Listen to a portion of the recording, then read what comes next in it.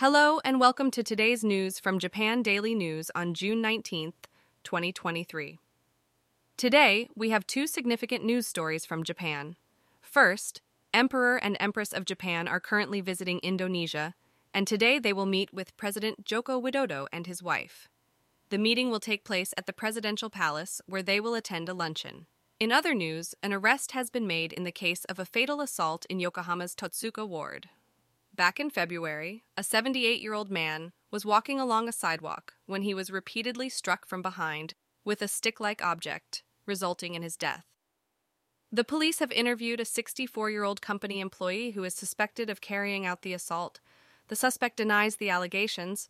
Moving on to other stories, the autobiography of renowned musician Ryuichi Sakamoto, who passed away in March of this year, is set to be published. The editor, who wrote the afterword on behalf of Sakamoto, reveals some details about his final days.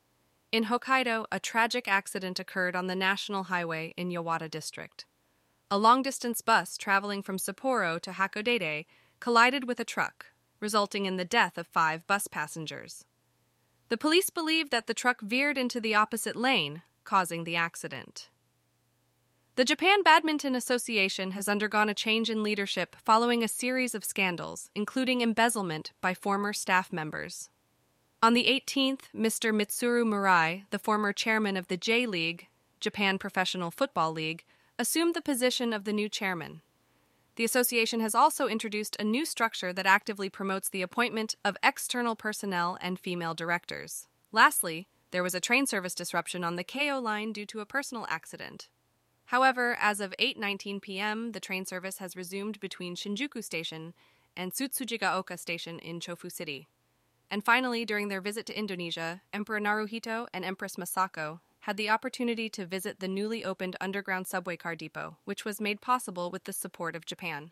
This marks Indonesia's first-ever subway system. That's all for today's news from Japan Daily News. Stay tuned for more updates tomorrow, and now for the weather. Today in Tokyo, the weather will be partly cloudy with a high of 23 degrees C and a low of 21 degrees C. There is a slight chance of rain in the afternoon. And that's all for today's news. Thanks for listening to Japan Daily News.